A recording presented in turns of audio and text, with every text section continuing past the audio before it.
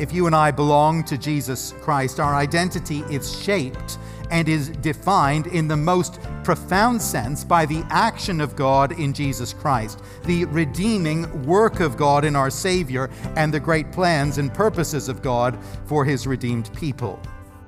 Welcome to Encounter the Truth with Jonathan Griffiths. I'm Steve Hiller. Glad you've joined us today as we're beginning a new series called Faith Under Fire. And Jonathan, I love the fact that we are beginning by taking a look at identity. How important do you think it is for believers to understand their identity in Christ? Well, it's so profoundly important, isn't it? And the question of identity, who am I? This is perhaps the question of our age, isn't it? And it's a question that the Bible tackles head on, and especially in this letter that we're beginning to study today, 1 Peter.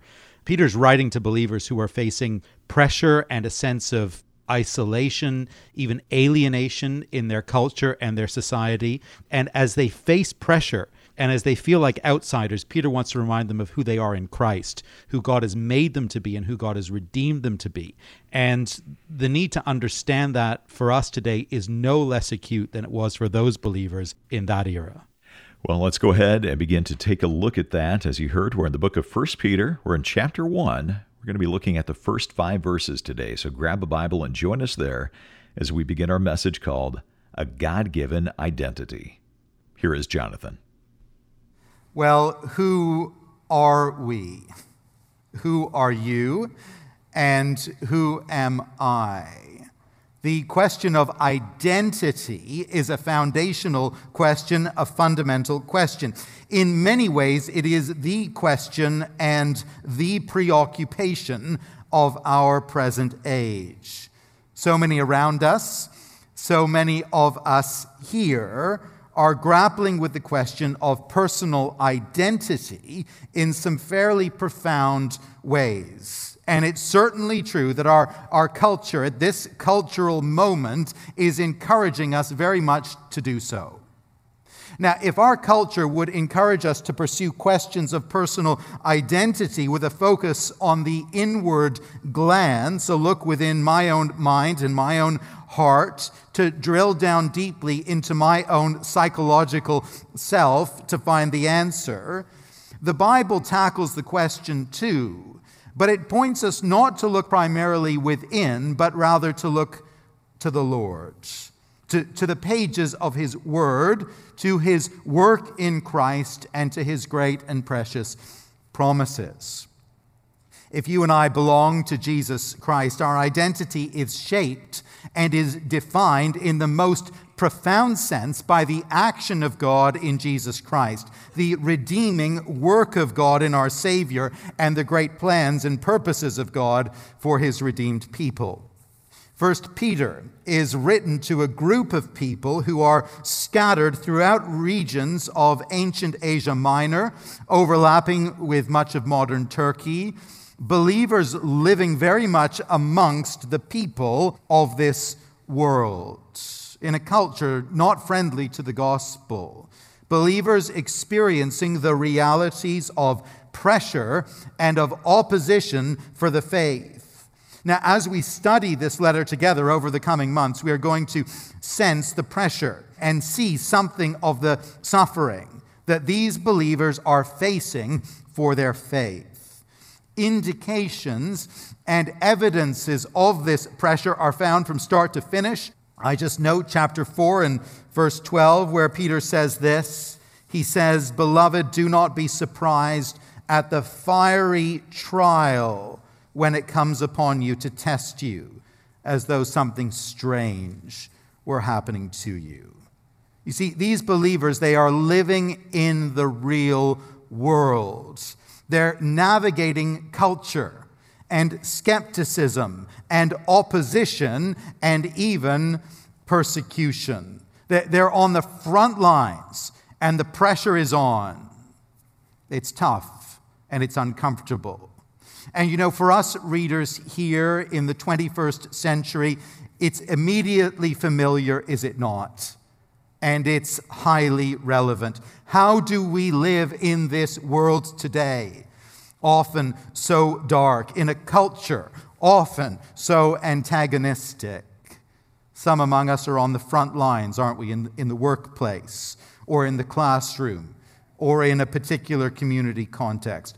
The pressure is on, you feel it, the opposition is real. And it is beginning to cost you in some very tangible ways to follow Jesus Christ. How do we manage all this as believers when it sometimes feels as though the world is against us?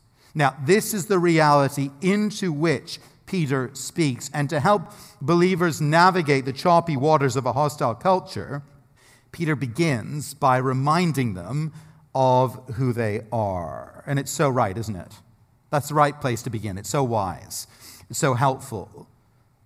You and I know what it is to inhabit a culture and a society that is increasingly at odds with the faith. I don't need to set out the issues for you. You know them. The biblical worldview is no longer tolerated in our world. It is despised. The scriptures written off as hate literature in some quarters. Believers seen by many as ignorant, intolerant, and worse. And even in the West, real persecution of Christians seems nearer now than ever before. And to keep us steady, to equip us to live faithfully and joyfully and boldly as Christian people today, our great need actually is simply to remember who we are. And so God's word for us in these opening verses of 1 Peter, it's timely manna from heaven.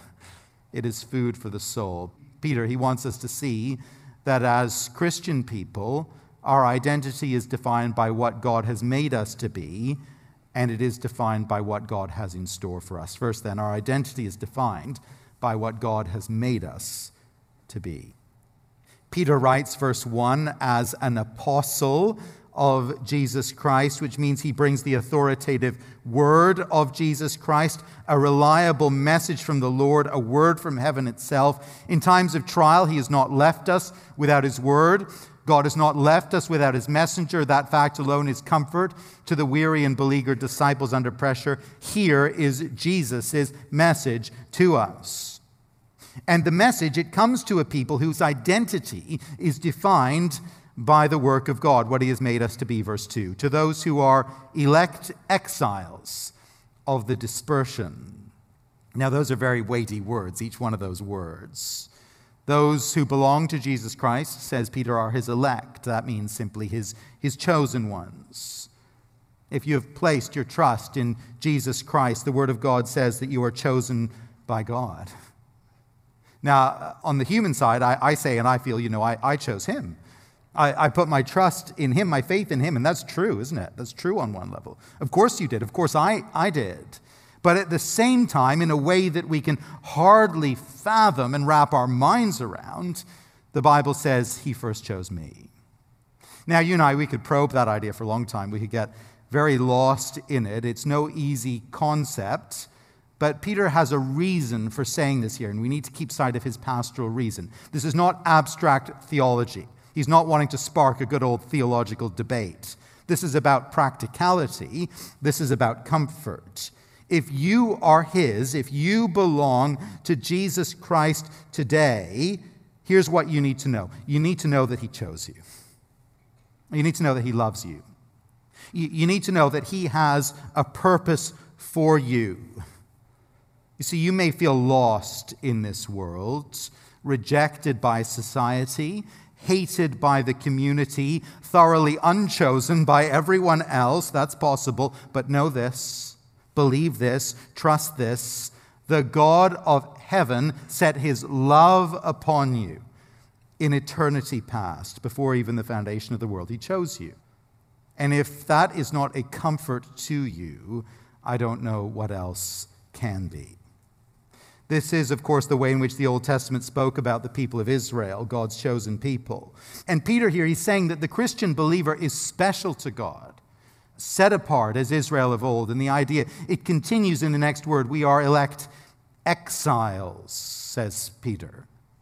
Israel of old, they knew what it was to live far away from home as exiles from the promised land. You remember how in the days of Daniel, the people of Judah were carried off into exile by the Babylonians. The city of Jerusalem was sacked. The temple was destroyed. The people were taken into a foreign land. And Daniel and his contemporaries, they had to learn under pressure what it meant to be faithful to the Lord while living in an unfamiliar place among an unsympathetic people away from home. And part of the great value and treasure you'll know of the book of Daniel is to learn from him what faithfulness looks like in a foreign land.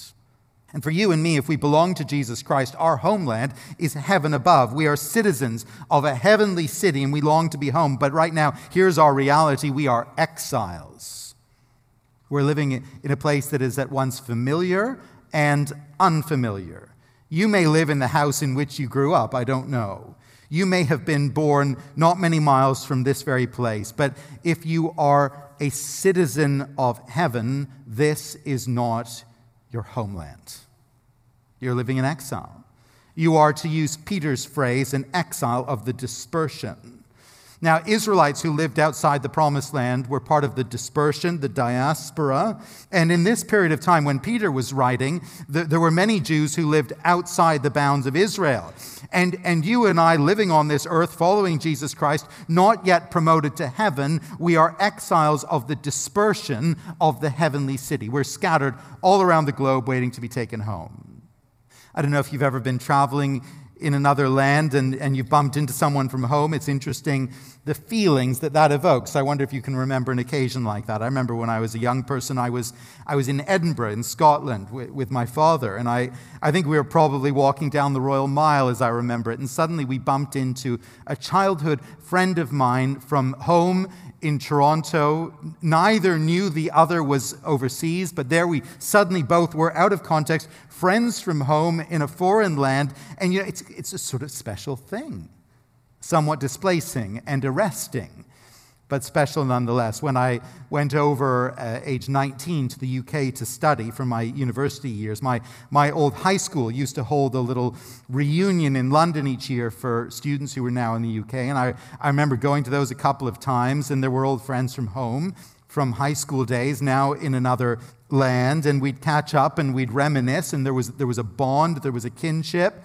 and also a sense of displacement, a sense of being out of context, sort of a fish out of water. I actually remember the first of those I went to, one of the guys showed up with his arm in a cast. It turned out, he was a bit sheepish about this, but he'd wandered out into the road looking the wrong way, and it didn't end particularly well for him. The traffic wasn't moving in the direction he'd expected. He did recover. Peter reminds us, and his words ring true, that we are exiles of the dispersion, scattered from our homeland all around the globe. We have a common bond as fish out of water, as a people living away from home. And it's lovely, isn't it, when we travel to other places and we see believers, we drop into another church and suddenly we're in a different place, we're in another culture, but we're among our own people. We're among family. I remember feeling that some months ago when we were on vacation as a family and dropped into a local church thousands of miles from here on a Sunday morning, and immediately, I can only describe it, we sensed we were at home. Wonderful thing. We were among our own people. We'd never met them before, but they were family. We may be from different cultures and different ethnicities and backgrounds and experiences, but we are brothers and sisters together in the Lord, and there's immediately a bond. We've never met one another before, but we belong together. We share a homeland, a Savior, an identity, a hope.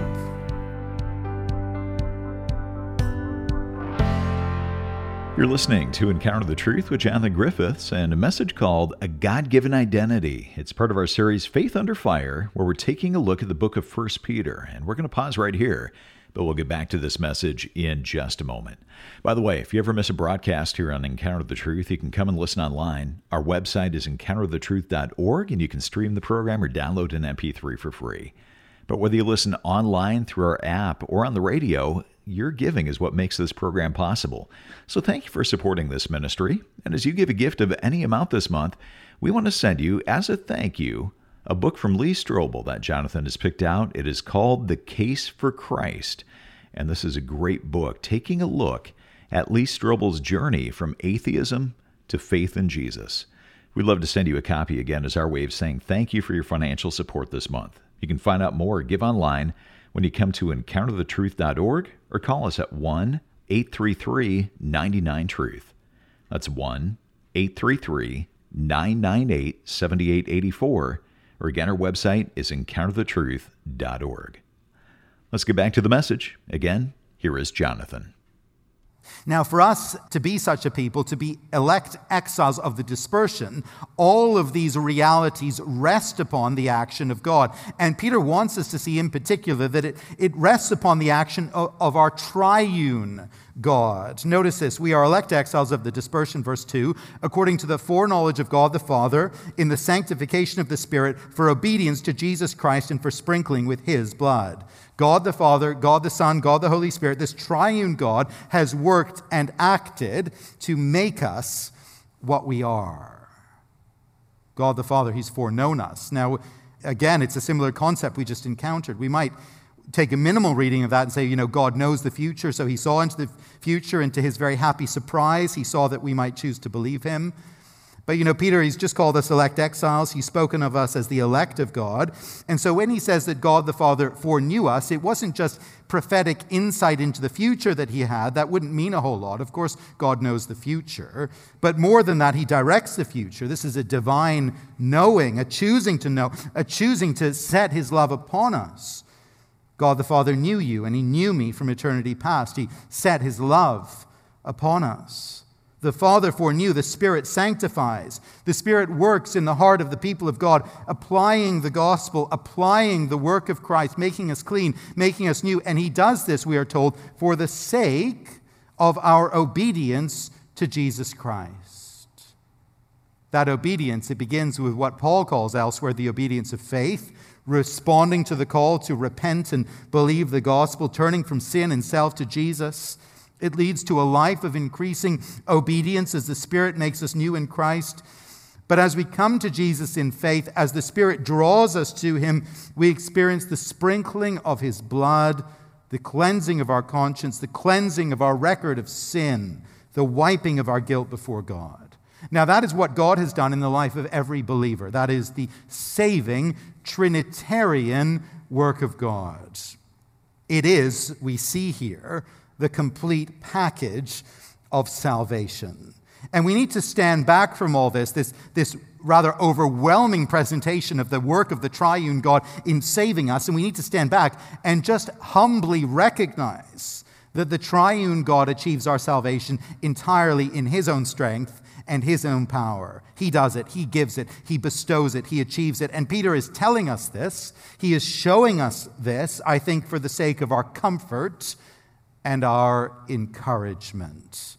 Remember, he's writing to this people under pressure, a people in some degree of distress because of the opposition of the world, and he wants them to see how secure they are in the saving work of the triune God. And he wants you to see that. He wants me to see it as well. You see, the waves of opposition and the currents of culture, they swirl around us, and we wonder some days, don't we, will we just drown in this vortex? Some among us are facing acute and aggressive pressure, opposition, difficulty, living as a child of God in a godless age. And you wonder, can I keep my hold upon him? You wonder, can I keep my head above water? Here's the beautiful reassurance for you that Peter gives us. The triune God, Father, Son, Holy Spirit, has acted in Trinitarian divine action to save you, to make you his very own. You are secure in the foreknowledge of God, in the sanctifying work of the Spirit, in the cleansing work of Jesus Christ, and nothing can unsettle you. Nothing can take away your identity as an elect exile in Christ. Now, friends, you and I, we need to learn and learn again to ground ourselves here and here alone. Identity is the great buzzword of our age, and all around us, people are hard at work, obsessively at work, I think, seeking to form and forge their identity for themselves. Some are doing so in terms of sexuality, and that conversation becomes more complex each and every day. Some are doing so in terms of politics, and that conversation is becoming more and more polarized and polarizing every day. Some are doing so in terms of their career, and that pursuit, I think, it's becoming more and more exhausting every day. Some are doing so in terms of wealth and in terms of acquisition, and that endeavor is becoming more and more elusive every day. And while those around us pursue identity, an identity of their own invention and devising and striving, as Christian people, we find our identity in nothing that we devise and nothing that we do, but in the gracious, saving, eternal, all-powerful work of the triune God. That's where our identity is found. And Peter says to such people, to us, into verse 2, may grace and peace be multiplied to you. You see, we have grace and we have peace in what God has done. And Peter says, may it be multiplied to you. And you know it is. It is. Standing secure in Christ, in the saving action of the Father, in the sanctifying work of the Holy Spirit. You and I, we know God's undeserved favor. We don't deserve any of it. It's grace, but it has been multiplied to us. And whatever's happening all around us, and whatever dreadful things, unsettling things, awful things we see on the newspaper page, He gives us His peace, and we experience that peace. It's multiplied to us. So let me ask you, experientially, are you secure in that today? Are you steady in that today? Are you settled within that identity today?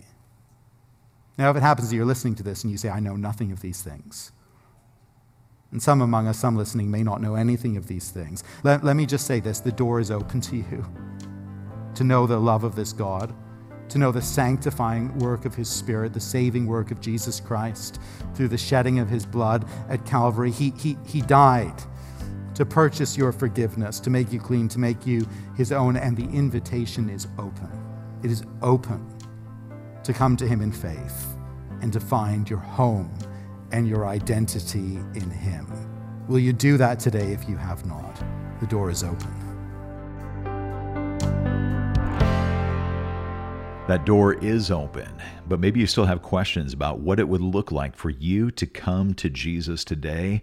I hope you'll contact us here at Encounter the Truth. We have staff members who would love to talk with you, pray with you, answer questions that you may have about coming to Jesus.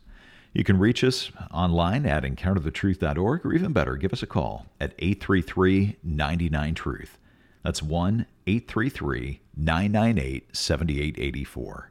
And if you want to go back and listen to this broadcast again, you can do that at our website, encounterthetruth.org.